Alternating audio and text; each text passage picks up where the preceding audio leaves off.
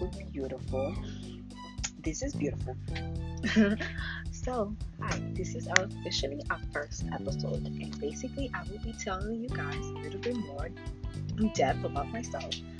I am 19 years old, and I am a nursing student attending college while working.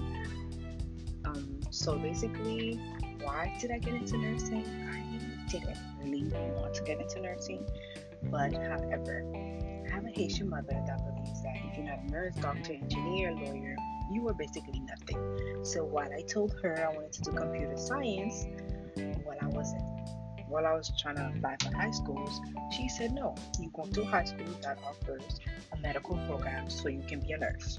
And that was the end of that conversation. So school to do 6 years later, I am a licensed practical nurse at 19 years old.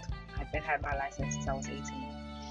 And that is that. So I'm continuing on to the path of becoming a RN. I'm almost done with my prerequisites, and that would be that. So yes, I have been through pretty much childhood. I've been through a lot. I moved here from Haiti when I was, I believe, 10 years old. And yes, I was going through a lot, being bullied for my accent, for the way I look. I dressed differently for school back then, and we appreciate and rock our natural hair until you are in the 12th grade. But here's a completely different story, so I stood out.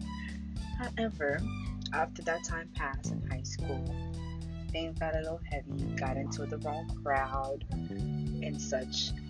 But overall, my mother was still strict on me. So even though I would leave out and do something bad or get into some trouble or going through some hard moments, eventually I'll find my way back. Because one thing you cannot do in a Haitian household, well, you shouldn't do, is disappoint.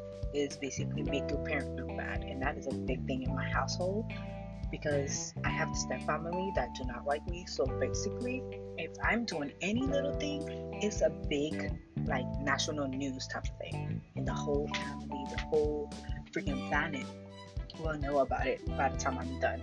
So yeah, that was a bit harsh for me. Trying to be the perfect little kid and still trying to be explorative. And tend to always disappoint my father. I do not have a father. I take that back.